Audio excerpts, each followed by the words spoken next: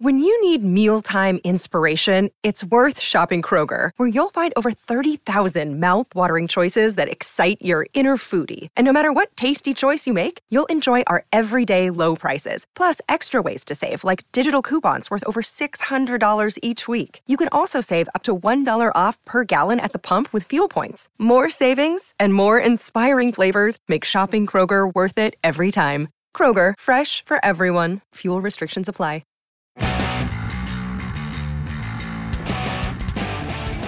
Hello, Garden State of Hockey listeners and Devils fans. My name is Dan Roselle, and I'm joined by John Fisher as always. John, it's been a bit. It has been a bit. Personal lives got in the way, but we are back to talk about our favorite hockey team who have won a couple games, scored a lot of goals, but they ultimately lost more than the number of games that they won that we're about to talk about. So it's still disappointing, Dan. It's still sad. Oh, yeah. And listen, they continue to amass goals. That's one thing that hasn't really fallen off in this recent stretch. Goals have been plenty to come by. It's just unfortunately, so has goaltending. So let's go into the games that we missed, starting with the Pittsburgh game after the was the All-Star? No, that was. Oh God, I'm missing everything. My brain's all over the place. Sorry. So this is before Valentine's Day. This is the home game. This is the one of two home games that were made up. This was Sunday, Pittsburgh, New Jersey.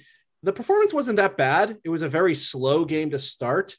But ultimately, this was decided by Ty Smith getting posted up by Brian Boyle. And since this defensive coach, Elaine Nazardine, apparently does not tell his guys to tie up sticks, Boyle posted him up successfully and scored ultimately the game-winning goal in what would be a 4-2 win for Pittsburgh. It was a bit disappointing, but at least they did not lose the game in the second period or the second half, which is exactly what happened in their other home makeup game on Tuesday the 15th. I don't know if that's a day after Valentine's Day, but this was a beating. The first 30 minutes of this game were great. The Devils were winning 3-1.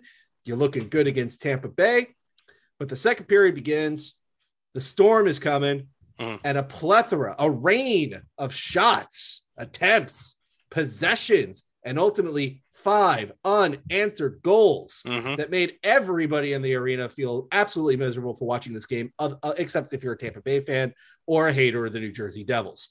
They lost that 1-6-3 definitively and just really showed that, once again, everybody, stick your hand out in one direction, and you could say that's where the Devils are. Now raise your other hand at a very high point, because that's where Tampa Bay is. That's the difference. Yeah, that was it was apparent from the second period on. You're right. It didn't really feel like they were going to get any of those goals answered that they had let in unanswered. It didn't seem like it was in the cards at all, which is strange because goals were not hard to come by in their next game, which took a whole 9 days to get to. 8, but yeah. And 15, unfortunately, I guess so. 15 to 24. Regardless, it was over a week, and this was important because the Devils got some healthy players back. Johnson did not play in the 2 games we just discussed. Bratt was held out due to a minor injury. That was a notable loss. Still no Hamilton at that point. No Hamilton at this point, but they would all return for the 24th at Pittsburgh. So Dougie's back in the lineup. Bratt's back in the lineup. Johnson's back in the lineup. Okay, 2 out of 3 were impactful in this one. But the Devils just blew away Pittsburgh in this game. They scored 3 goals within the first 7 minutes. Pittsburgh takes a timeout to try to sort it out. They nearly give up a 4th goal in the first period. In the second period, Pittsburgh starts making a game of it in the run of play. And then on the first shot of the period for the Devils, it's Jack Hughes from behind the net tossing a backhander to a crashing Dawson Mercer, and it's 4-0. Like, this game was just a blowout laughter. A pair of PPGs makes it a 6-1 final score. Nico Daws looked very good. He got the start ahead of John Gillis. Hamilton played a lot of minutes and looked good. Bratt. Hughes was incredible. Heischer was incredible. A lot of good times, Dan. A lot of good times in Pittsburgh. That's the thing. I want to just make an overarching point that the Devils who we'd want to be the best Devils are being the best Devils. That is a relief. That is for sure a relief that their best player is not maybe a 42-year-old Jaromir Jagr at that point, or someone that won't be around long-term for the team. You're getting contributions, major contributions from the people you just listed, Hughes, Hischier, Mercer, those guys that are going to be around for a while, ideally. Yes. And regrettably, I have to say that one of my major themes for this season, Dan, is that this is a mentally fragile team. And I feel like I need to clarify this. I'm not saying they're mentally weak. I'm saying they're fragile, meaning you're not going to know what to expect from this team when bad things happen or when you play games back to back. Because the next night they were in Chicago. Now, Chicago is having a bad season themselves.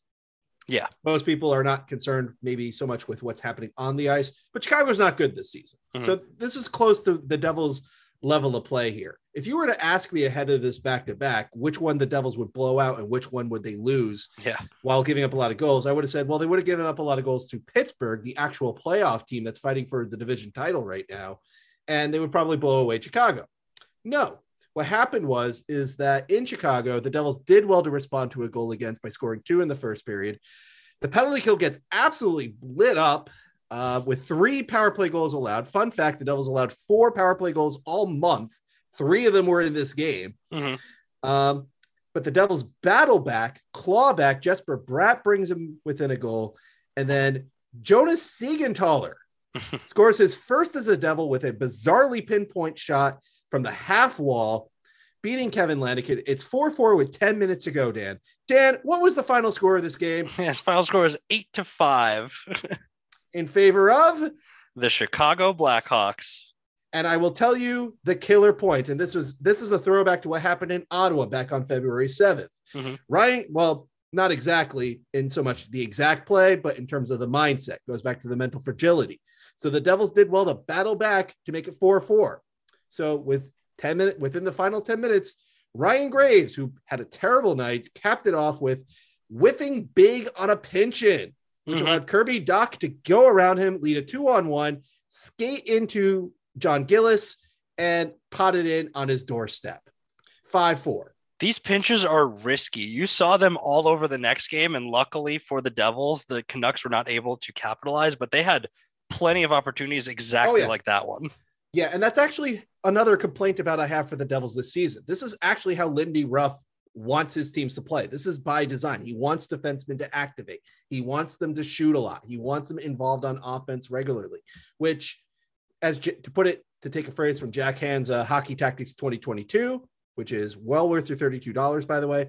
I own a copy. He calls it high risk, low reward hockey. And you exactly why it's risky on that play. The next shift, Dan, ends with Pavel Zacha gazing at Ryan Carpenter all alone in front to beat John Gillis to make it 6-4. Yeah. Literally, like, this one was not 2 goals in 9 seconds like it was in Ottawa, but this is another case where, all right, a bad thing happened to you. Did you get your minds right? Are you going to at least not give up another goal right away? And the answer in this case was no. And so mental fragility has to do with coaching. Yes, John. Yes, it does. It absolutely does. And, Bratt makes it 6-5, and then Ruff decides to get weird by pulling Gillis for an extra skater without the Devils having offensive possession. The Devils play more in their neutral zone as opposed to in the offensive zone on the first attempt at an extra skater. Hughes loses the puck, 7-5, ENG.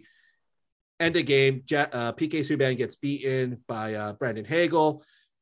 It's a double hat trick because Patrick Kane scored the first ENG for his hat trick, and then Brandon Hagel scored an ENG for his second hat trick. A big beef and scrum ensues, and I, like many of the people who matter, are feeling disgusted because they lost this game 8-5 when it was literally a game with 10 minutes to go to get something out of this. Yep.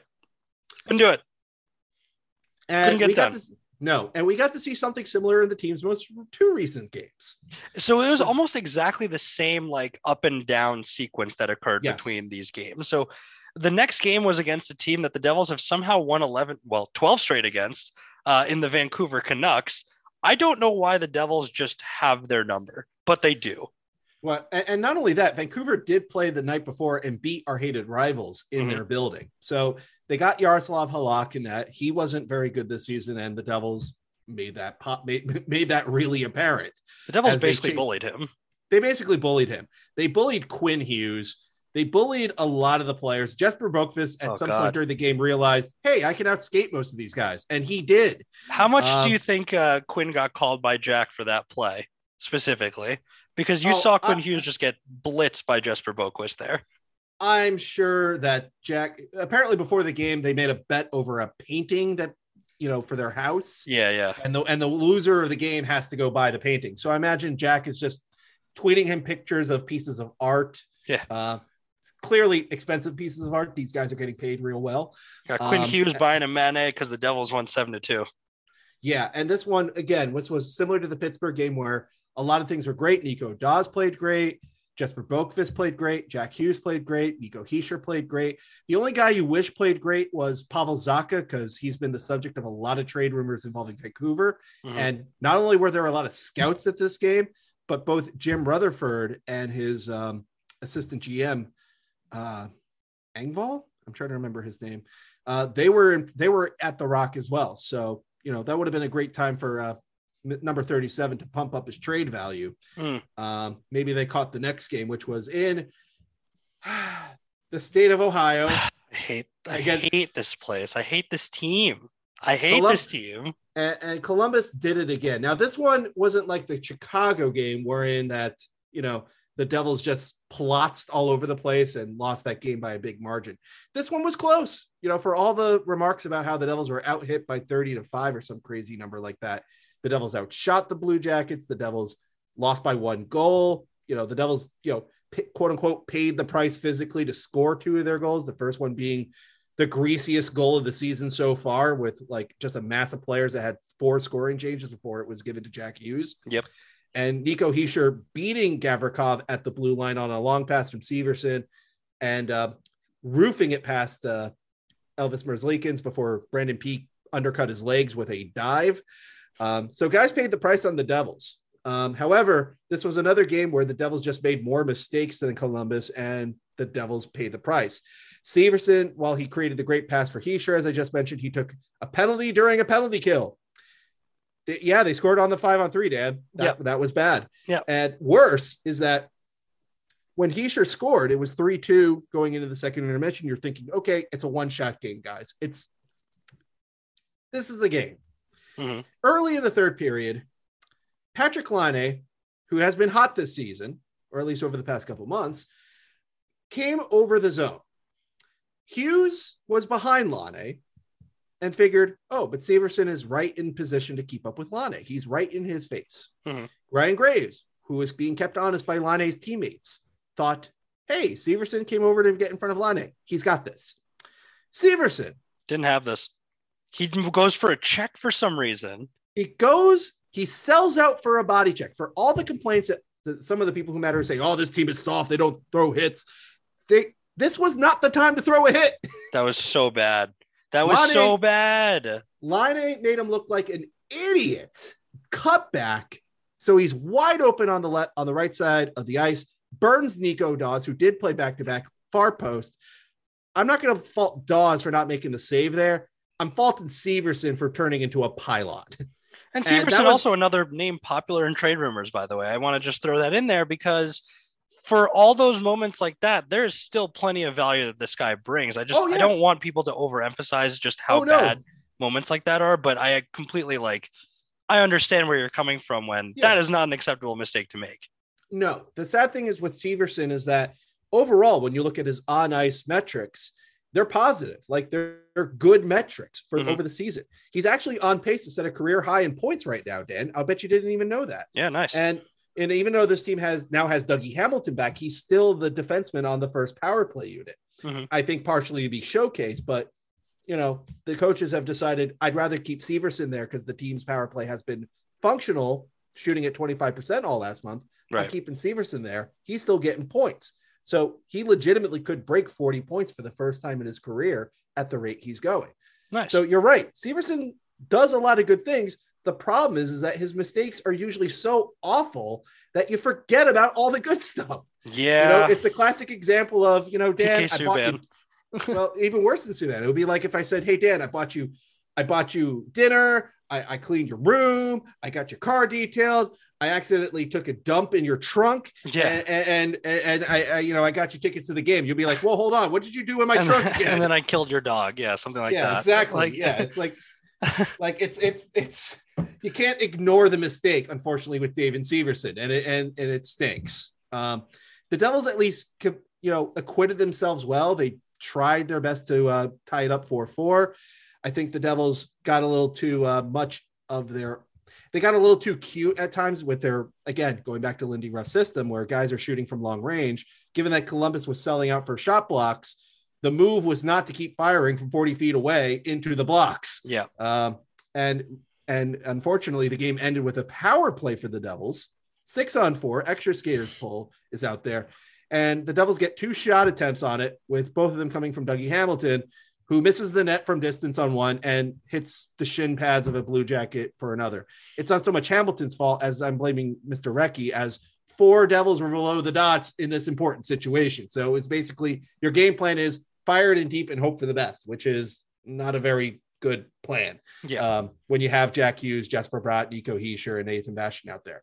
Nevertheless, 4-3 is not the worst type of loss, but it is another disappointment where the goaltending, the defensive mistakes, the discipline were not where it needed to be. And it followed up another blowout win, which again goes back to the question of why is this team so inconsistent with its performances? Mm-hmm. And you do have to question the general mentality of the team, which by extension means you have to question the coaching. Yeah. So that's kind of brings us to where we are. And it is easy to look at the season and say, well, listen, in a lot of their games, this is undeniable. In a lot of their games, had they had gotten better goaltending in key moments, maybe they wouldn't have gotten demoralized. Maybe they would have had several things that would have gone their way instead. And it's tempting to sit here and say that, and you might be right to say that.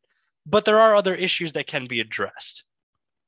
Absolutely. And in general, these guys are not newbies to the game of hockey. Sometimes a guy's just going to have a bad game. And as a team, on a professional team in any sport, you would want to see them rally around it. Okay, so-and-so's having a bad game. All right, I'll step it up. Guys have bad games all the time. You don't just sit there and go, we're not going to try because our teammate's having a bad game. Mm-hmm. If you're a player like that, I don't want you on the team. I don't trust you. I don't trust you on this situation, much less when the Devils are trying to be good. You wouldn't want that in soccer. You wouldn't want that in football. You wouldn't want that in basketball, baseball, name the sport. You just wouldn't want it because that's a lack of professionalism. Yep. That being said, I will say to the Devils' credit that I don't get the sense that this is a team that gives up per se. It's a team that, again, the motivation, the words coming out of the coach's mouth, the game plans, something is just not clicking the right way. It's not a case of the room has been lost. Like, we're not hearing about Devils talking junk behind somebody's back or, shooting pucks at practice or just, lazily going through games. Severson is trying out there. He just makes bad decisions sometimes. Yeah. As I mentioned, they blew it in the Chicago game. It's a case of guys just got lost in their coverage. And then they were like, oh man, I completely forgot about this guy. And they give up a goal. It's not a case of if John Gillis was better, that play doesn't happen. It's a case of paying attention to details, maintaining your focus, and not treating a goal against like it's the end of your game, especially since in that Chicago game, the Devils went down multiple times and they clawed their way back a couple times. So it shouldn't be a big surprise to expect that they would do it again, but they didn't. So it is what it is. And also about Severson, I just want to make a quick point. He is also the longest tenured member of the New Jersey Devils right now. There's something to be said about that. There's something to be said about what he represents continuity wise. There's something to be said about his knowledge of how they went from one regime to another in terms of the players that were on the team, in terms of leadership in the organization in general. So he does bring value beyond just the ice. I think he's someone who is, even at, what is he, 28 right now? He's gonna be 28 in August. So even at 27 years old, he's already one of the longest tenured and oldest members of that locker room. That's not something that's easily replaceable. No. However, one could also make the argument that that's why they got Dougie. Well, not only that's why they got Dougie, but it's also in a way why Subban was acquired, why they signed Johnson and Tatar to bring in some quote unquote veterans, maybe not old veterans, but guys who've been around the league, been from other organizations, guys with different perspectives, and staff with a wealth of experience. Lindy Ruff alone has given his life to this sport, both as a player and as a coach. Alain Nasruddin has played pro hockey in a lot of different places and has been an assistant coach for a long time. Mark Recchi played, I think he's one of the top 10 guys in NHL history in terms of games played, and he's been in coaching for a while. Even guys like Chris Taylor and the other guy whose name is escaping me, not Dave Rogalski, who definitely needs to go. He's the goalie coach. I'm sorry, Mr. Rogalski, but these results from the goaltenders, that's on you, bro. That's partially on you, bro. But Chris Taylor, even a guy like him, has a wealth of professional experience. So they all have different times where they could sit a young player down or sit an inexperienced player down or sit. But that's not my point. My point is that not is he only a veteran, he's a Devils veteran specifically. He's a veteran of that organization. That's more what I meant. So when I was talking about that point and him representing continuity, yeah, there's plenty of veteran players on the team, but as the longest tenured Devil, he is the most familiar with the organization. He's probably the most familiar with the area. He's probably the most familiar with the day by day of how things run in that building. And that's what I'm more talking about. So like you can feel it, the change, the regime change hit when they traded Palmieri and Zajac last year. Those guys represented a lot of that. Obviously Zajac way more than Palmieri, but still those guys represented that presence essentially. And Severson was in that pack. So if they trade him, we're basically talking, okay, we've entirely turned this roster over. It's completely different than when we started. There's not a single piece of it left from the Lou Lamoriello era. Yeah. He's the last guy barring any like scout or, somebody in the support personnel, but you're right. Severson would be the representative of that. And the reason why his name has come up a bunch of times is because, yes, he does have another season left on his contract, but he's at a prime age. He's been around. He's having a career year in terms of points, and his on-ice metrics have been good, as mentioned, despite his costly blunders. His contract is actually favorable. His cap hit is less than his actual salary. So a team that has a lot of money that is willing to pay and spend a lot of money for success to boost their defense would probably appreciate, a cap hit that's about $1 million less than his current salary, which would be great for a team that may be up against the cap because they are going for it. And damn it, they need to go for it, Dan, because they need to win a playoff series for the first time in literally over 2 decades.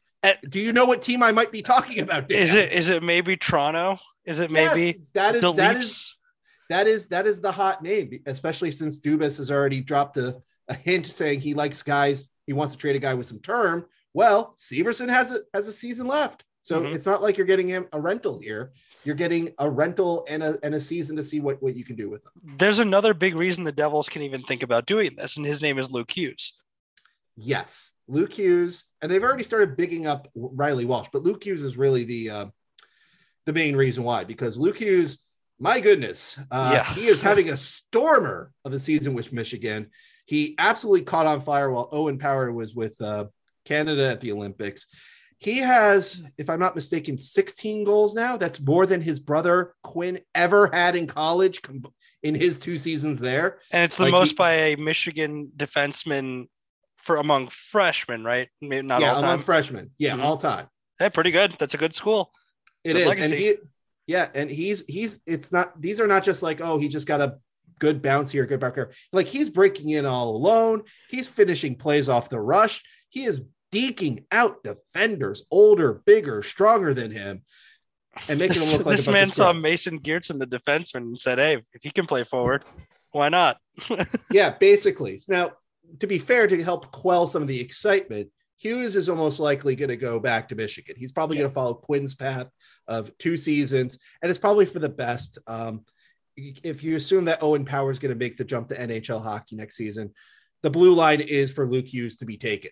And it is worth noting that, even while Power was away, Hughes wasn't necessarily on the first pairing. He was pretty much destroying guys as a second pairing mix-up. So next season's Michigan team may be a little weaker just because some of the big names like Berniers, Johnson, and Power may be moving on to pro hockey, but that'll be the opportunity for Luke to be the man. And if Luke continues to be the man at Michigan, then you can absolutely afford to say, you know what, we don't really need Severson long-term. We're okay, with making these moves. I think you're going to have to salvage Ty Smith regardless Yep. That's going to be one of the bigger things the Devils will have to do for next season, but that's a discussion for another time. But you're right. The ascendancy of Luke Hughes helps make it easier for the Devils to think, all right, we don't really need to keep Severson long-term. We don't need to keep Subban super long-term. We don't need to go out and sign a right-sided defenseman to a 4-year contract just to have support. Like we got Dougie, we're going to have Hughes in about 2 seasons. If you salvage Ty Smith and if Riley Walsh really does get better enough to play at this level, then you could probably get by. Then your pool of defensemen is Hamilton, Siegenthaler, Graves, Luke Hughes, Riley Walsh, and whoever else. Yeah, and even then, that's an open question because as Graves and Siegenthaler need new contracts after next season. But, you can make those decisions, and they're not going to be super expensive decisions either. So, yeah. Nevertheless, but yeah, that's not a bad blue line on paper, especially if you get something out of the other guys in Utica, like if Kevin Ball ever learns how to skate, if Nikita Okhotyuk learns how to skate, if Shakir Muhammadulin comes over somehow, some way, and turns into an actual player, that'll make the process a lot easier. And so going from players that are future Devils to one that is now formerly a Devil, the Devils had another casualty of the waiver wire happen as they tried desperately to preserve Mason Geertsen, as Marian Studenic was taken off the waivers by the Dallas Stars, and now he plays hockey in Texas. Yeah, so this was a result of Hamilton coming back. So because even though the Devils added Yannick Kwakin into IR after the road trip, the road trip earlier this month, the Devils needed to make some space for Mr. Hamilton to come off the lineup.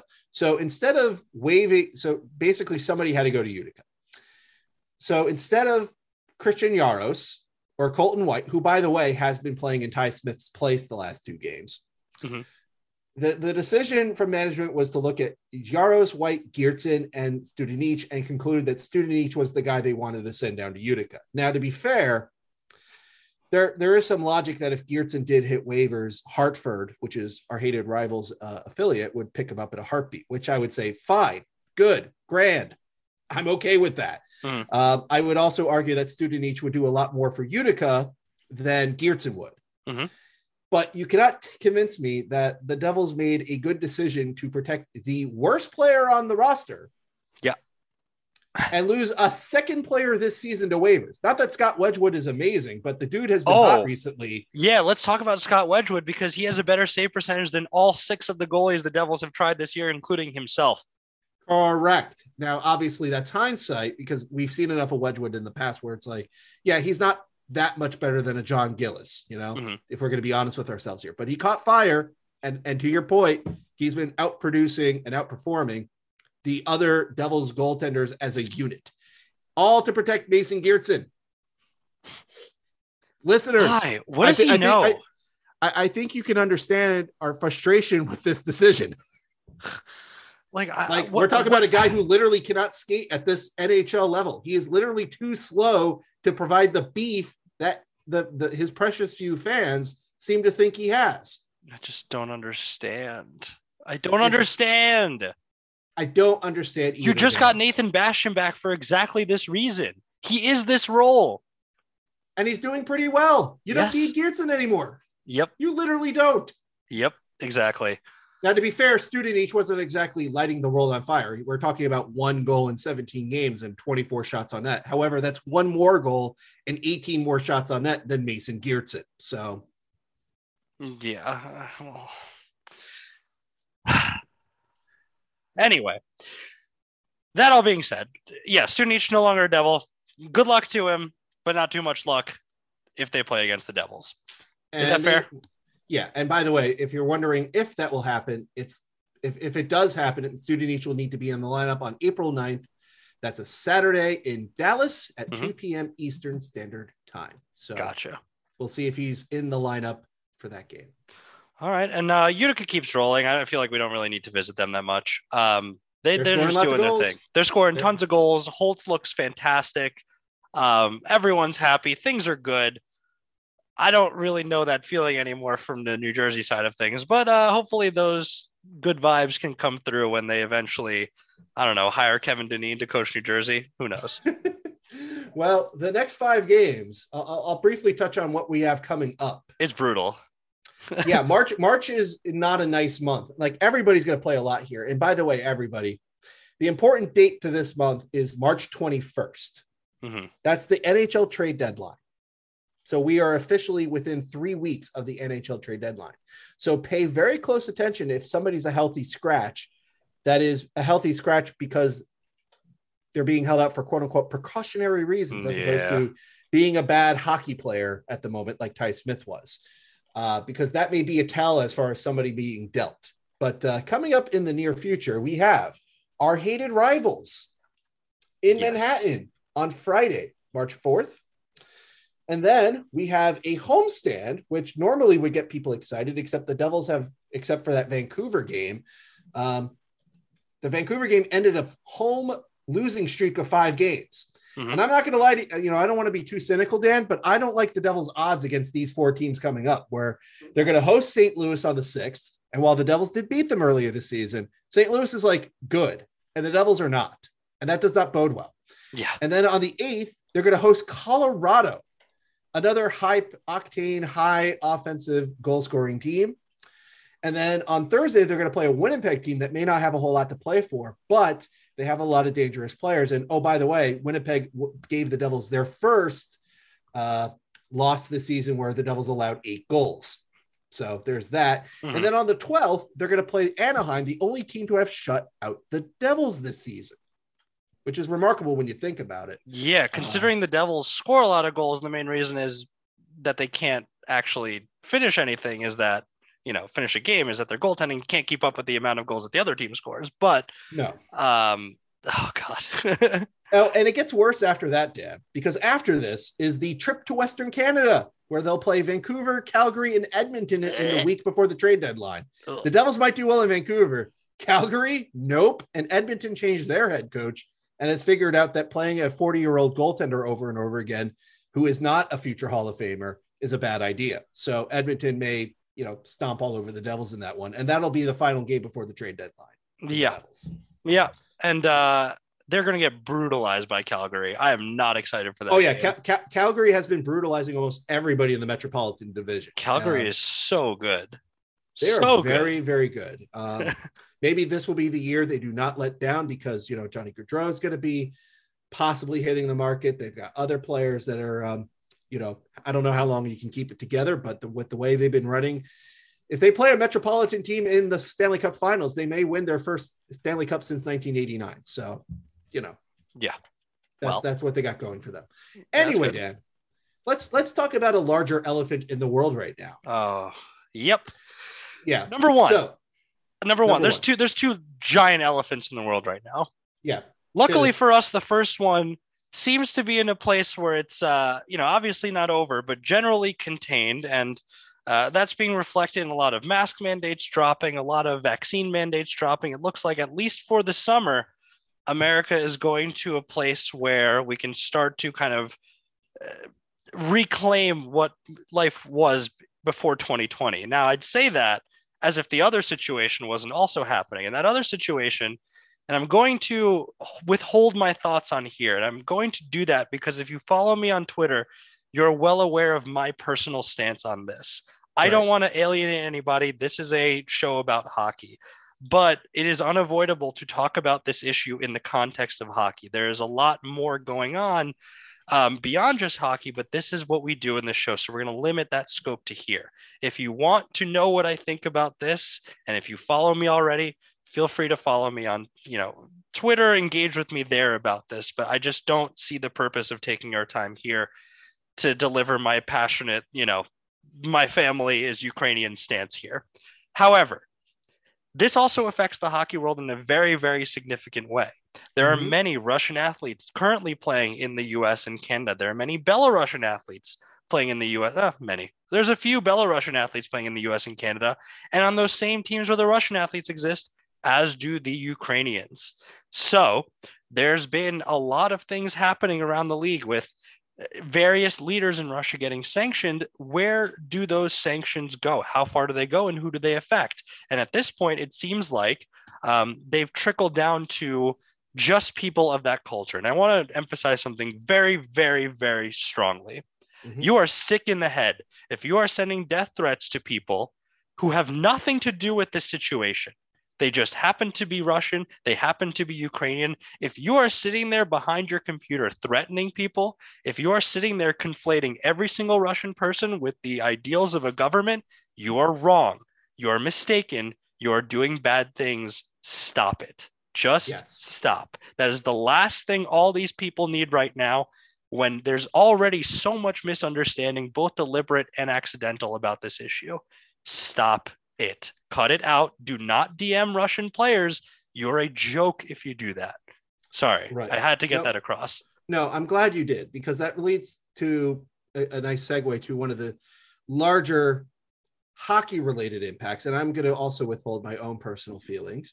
I think we're similar in our feelings. Mm-hmm. I'll say that. But so anyway, in light of the Putinist invasion of the Ukraine, the hockey world has taken a lot of actions in response. Some of them understandable, some of them reasonable, and some of them just performative.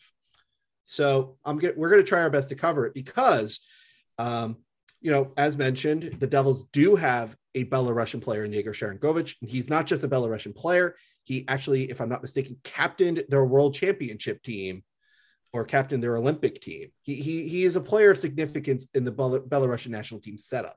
Mm-hmm. And the Devils, while they don't have a Russian player on the New Jersey roster, they do have Russian players in their system. Guys that, like Shakir Mukhamadullin, Arseny Gritsyuk, who actually did play for Russia in the Olympics, and actually was a standout at the Olympics for that matter. You have other prospects like Bardakov, Yegor Zaitsev, there is another player. Oh, it's Yegor Zaitsev, Bardakov. I apologize to everyone. Okhatyuk is Ukrainian, I think, right? I'm sorry? Okhatyuk? Nikita? Okhatyuk? I don't know if he's Ukrainian or not. I know he originally came from Russia. The point is that there are players in the organization that are... Oh, no, he's from Chelyabinsk in Russia. Mm-hmm. Okay. But the point is that there are players in the organization who are indirectly or directly impacted by these actions. So the first off is that the NHL has released a statement saying both, one, they are cutting all business ties with Russian businesses in light of the invasion. And they also put in their statement that they are concerned for the well-being and the safety of the players that you've just mentioned, Belarusian players, Russian players, and Ukrainian players. Agents have reached out to the league to say, we are concerned about this. And it is for both not just fans being total jerks on the internet and harassing them, but also the fact that, in Belarus and in Russia, criticism is not taken very well. In fact, they're actually positing that Russian parliament is currently positing a new law that means up to 15 years in prison for quote unquote fake news being spread about what's going on. Mm-hmm. So a player that is protesting or wants to say something or speak up may pay a much heavier price than they already would be paying if they ever spoke out. So the NHL has at least highlighted that concern. At the international level, the KHL ended their season early and they're in their playoffs. Due to the economic sanctions in Russia, some players just straight up left their KHL teams ahead of the playoffs because their contracts are effectively worthless now. There are import players in the KHL. So, there's a number of players who are just trying to get out, for their own safety, not to mention that they're now making nothing to play. Jokerit has already announced that they would not play in the playoffs at all. And another team left the KHL. Yeah. Dinamo Riga in Latvia straight up said we're out of the KHL entirely. So they're already seeing an impact of that league as a whole. You also have International Ice Hockey Federation, due to pressure from Switzerland, Sweden, and other countries, requesting that they sanction Russia and Belarus. And the IHF came down hard on them. The World Championships were originally going to be in Russia this year. That's not happening. In fact, Russia and Belarus have been banned from all International Ice Hockey Federation competitions through August, meaning no World Championships for men's or women's teams, no World Under-18 championships for men and women, no Four Nation tournaments or Euro hockey tours or smaller details. No, if you are a Russian or Belarusian, you are not going to be representing your team in the IIHF competitions until August, and that will likely be extended if the invasion continues. Even if things are resolved by August, the 2023 World Junior Championships have already been pulled from Russia. It was originally going to be in St. Petersburg. They've already said that's not happening, and they're looking for a new host right now. So the IIHF came down hard, and that does make sense because when you're playing for your national team, you're representing your country, whether or not you believe in your government or not, you're representing the nation. Like, you are seen as an ambassador, for better or for worse, of that country. And some people in this country are literally ambassadors of that country and make it a point to say so. Correct. Looking at one captain in Washington, perhaps. Correct. And that's also another impact as well. Mr. Ovechkin, who has been very vocal of Putin in the past, whether that's because he's been asked to do so or if he truly believes it, he came out with a very passive passive statement saying he didn't want a war, which I'm sympathetic to, but you're a little late on that. It's a war right now. You know, it is what it is. But he's already having his endorsements pulled. And, you know, Ovechkin is one of the highest endorsed athletes in the NHL. So this is, you know, he's taking it. We'll see if that spurs further recollection. I'm sure Artemi Panarin is feeling pretty good about being the one Russian player to have been outspoken against Putin. And now can say, I told you so to a lot of people. But that's not what this is about. Now, going into performative actions or actions that I think are bad. One, EA announced today that they're going to remove Russia from their FIFA and NHL games, and I think Belarus as well. What's the point of that, honestly? Yeah, there's literally no point to this. It's a video game. You know, people play games of, you know, countries or times of history that are not good. That doesn't mean playing the game makes you a supporter of that. It doesn't do anything. And related to it not doing anything, we actually have a bad, well, let me rephrase this, an almost bad decision because it isn't announced yet. But earlier this afternoon, Agent Dan Milstein, who does represent a lot of players in Russia and in that part of Europe, claimed that the Canadian Hockey League was going to announce a ban on Russian and Belarusian players for their upcoming import draft because the CHL import draft is coming up real soon. Dan Milstein, who does have a Ukrainian background, was born in the Ukraine, stated, I don't think this is a good idea. I wouldn't want this. And I have to agree with this because, one, you're punishing a 16 or 17-year-old player that may or may not come over to Canada to play major junior hockey anyways. They literally have no say in this matter. Putin is not going to change his mind because a prospective hockey player is going to go play in Lethbridge. There's another thing in this vein I just saw, and I don't know the true. It was from someone who is verified, but I don't really know. In this vein, you don't ban teaching Dostoevsky because he's Russian. The school in Italy apparently did this. What are you talking about? It's antithetical to the whole point.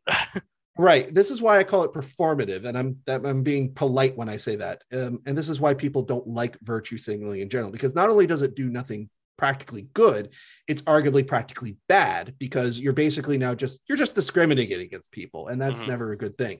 And this brings me to the second point of this potential decision in the CHL from Milstein, that this is a terrible idea because this is exactly what Russian hockey would want. Russian hockey has been very unhappy about young players deciding that they want to go to Canada to help to continue their careers. They want to go to Sweden or Finland to join their youth hockey setups. They're going to the USHL because they want to go to college. Basically they're losing talent and they try, and you've seen the reaction to that. They basically bar them from the national team setups if they do that, preferring that their own players from their own favored teams. A CHL import ban, even if it's just for this season, would basically tell a generation of young players that, hey, Canada really doesn't want you. They don't like you because you're Russian. They don't like you because you're Belarusian. Stay with us. We support you. We're your people. Keep playing youth hockey with us. And that's just bad for everybody. Now, to be fair, according to Ken Campbell of the Hockey News, the CHL is apparently not necessarily fully on board with this decision. So a ban may not happen after all. But this is the fact that it's even being discussed goes to exactly what you just raised, which is now you're not doing anything that practically helps you. You're doing something that practically helps the other side, because now they could turn around and say, see, we're the victims here. You're being mean to us or whatever, which is a bit silly considering the circumstance, but no one ever said life had to make perfect sense. Mm-hmm. Anyway, but as of now, that's what we know now. And there's still a lot of shoes to drop, so to speak. For example, Shakir Mukhamadullin, for example, as you know, he signed a New Jersey Devils contract. He has an ELC with the Devils. He's with UFA on loan. Mm-hmm. UFA's playoffs started today. If UFA gets knocked out of the playoffs under normal circumstances, you would maybe consider bringing him to Utica, or bringing him to North America to get acclimated or whatever. Now, the fact that there's an open question if he's going to be able to come over at all, like get on a plane and come to America, I don't know what you do with the player in that case. I don't know what the safe call would be for his own safety and well-being. I don't know how he feels about this. I don't know how about his family feels about this. And looking at Utica's roster, it's not like they need a defenseman right now either. They have 8 signed defensemen with New Jersey contracts right now. They don't need a knife. But these are the open questions that, the Devils and all other teams have to consider what their prospects are. One, are they in a place where they can be safe? 2, if we need to bring them over to bring them safe, well, what do you do with that player? You don't want to bring somebody over just to hang out for a couple months and then wait until camp and say, go fight for a job that may not be there. I don't know what the correct answer is, and of course, there's always going to be changes to getting visas, getting flights overseas, getting contracts, negotiations, I'm sure are going to take a backseat in some cases. And there's still other leagues that have to make decisions about what they're going to do with imported players. I don't know what the USHL is going to do. I don't know what the NCAA is going to do. I don't know what countries like Finland or Sweden are going to do. Well, we already heard some decisions regarding this. So even if the governing body of the sport doesn't make any sort of statement against this, we've already seen teams come out and say that they're just not going to play a Russian opponent. It's not going to play against Russian teams. Oh yeah, certainly. Yeah, and Elena Svitolina, she's a tennis player, had a Russian opponent, and even made sure to say in her statement, listen, it's not my opponent's fault that this is happening, but I can't in good conscience play against this person. This is true. Svitolina's Ukrainian. Then we had the Swedish team, the Czech team, the Polish team all say that they would not play against Russia in their World Cup qualifiers. Right. And that's a bit understandable because, again, in some of those games, you would have to play them in Russia. Mm-hmm. And it's just not safe to go there. And understandably so, as I just said earlier, when you're on the national team, you're representing the country. I get that from the international perspective. I think it's at the club level, the franchise level, the prospect level. I think some people are making decisions just to make a statement without really thinking what good does it do? And in some cases be actively harmful to the people that it really does affect. Mm-hmm. So I'm just going to say, I want this to be done. I want this to be resolved. I want it to be over. I want people to stop dying. As with the last big thing, I'm really ready for some precedented times, John. I'm really, really ready. Unfortunately, it is a Chinese curse. The statement, may you live in interesting times. I'd like a little boredom, Dan. I'd like a little boredom. I'm down. I'd also like some Devils wins. I'd like some consistency with some wins. I'd actually like to see the Devils go into overtime for a game. They haven't done that since January 2nd. Yeah, it's been a while. All their games have been in regulation. Somebody was lamenting in the game thread during the Columbus game. Watch the Devils tie it up and go into overtime and lose. And I'm thinking that would be great. Mm-hmm. You get a point. Yeah. You drag the game beyond 60 minutes. You didn't blow it. I'll take that. That because that's part of the reason why the Devils are so low in the standings. Even if they got the quote unquote league average or the league median goaltending, they would still be somewhere between 8 to 12 points behind the final playoff spot. You're not on a playoff bubble at that point. Mm-hmm. And a big reason for that is that the Devils just aren't dragging a lot of games into post-regulation, whether it's because of goaltending, because of defensive errors, because of the lack of scoring on some nights, or a combination of all three, which is unfortunately the correct answer. So Yeah, I hope that the Devils season continues with, more goals. We're seeing more development from the players we want to see it from, and that they no longer continue their special military operation on the goaltending position.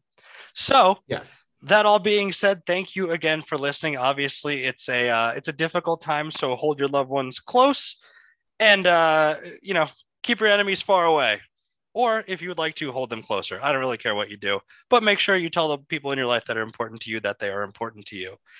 Anyway, the people in our lives that are important to us already know that, but you, the listener, are also important to us. You allow us to keep doing this. You allow us to keep having a forum to talk Devils with our favorite people, it seems. It seems, the greatest fans on earth. We need a place to talk about how disappointed we are, and here it is. So, and that is why you are all the people who matter. The people who matter indeed. So people who matter, thank you again for sticking with us. Thank you again for, listening to us throughout the year. And as this season comes to a close, continuing to listen to us as we go through this season and beyond. All right. We'll catch you on the next episode. Talk to you soon, John. Talk to you soon, Dan.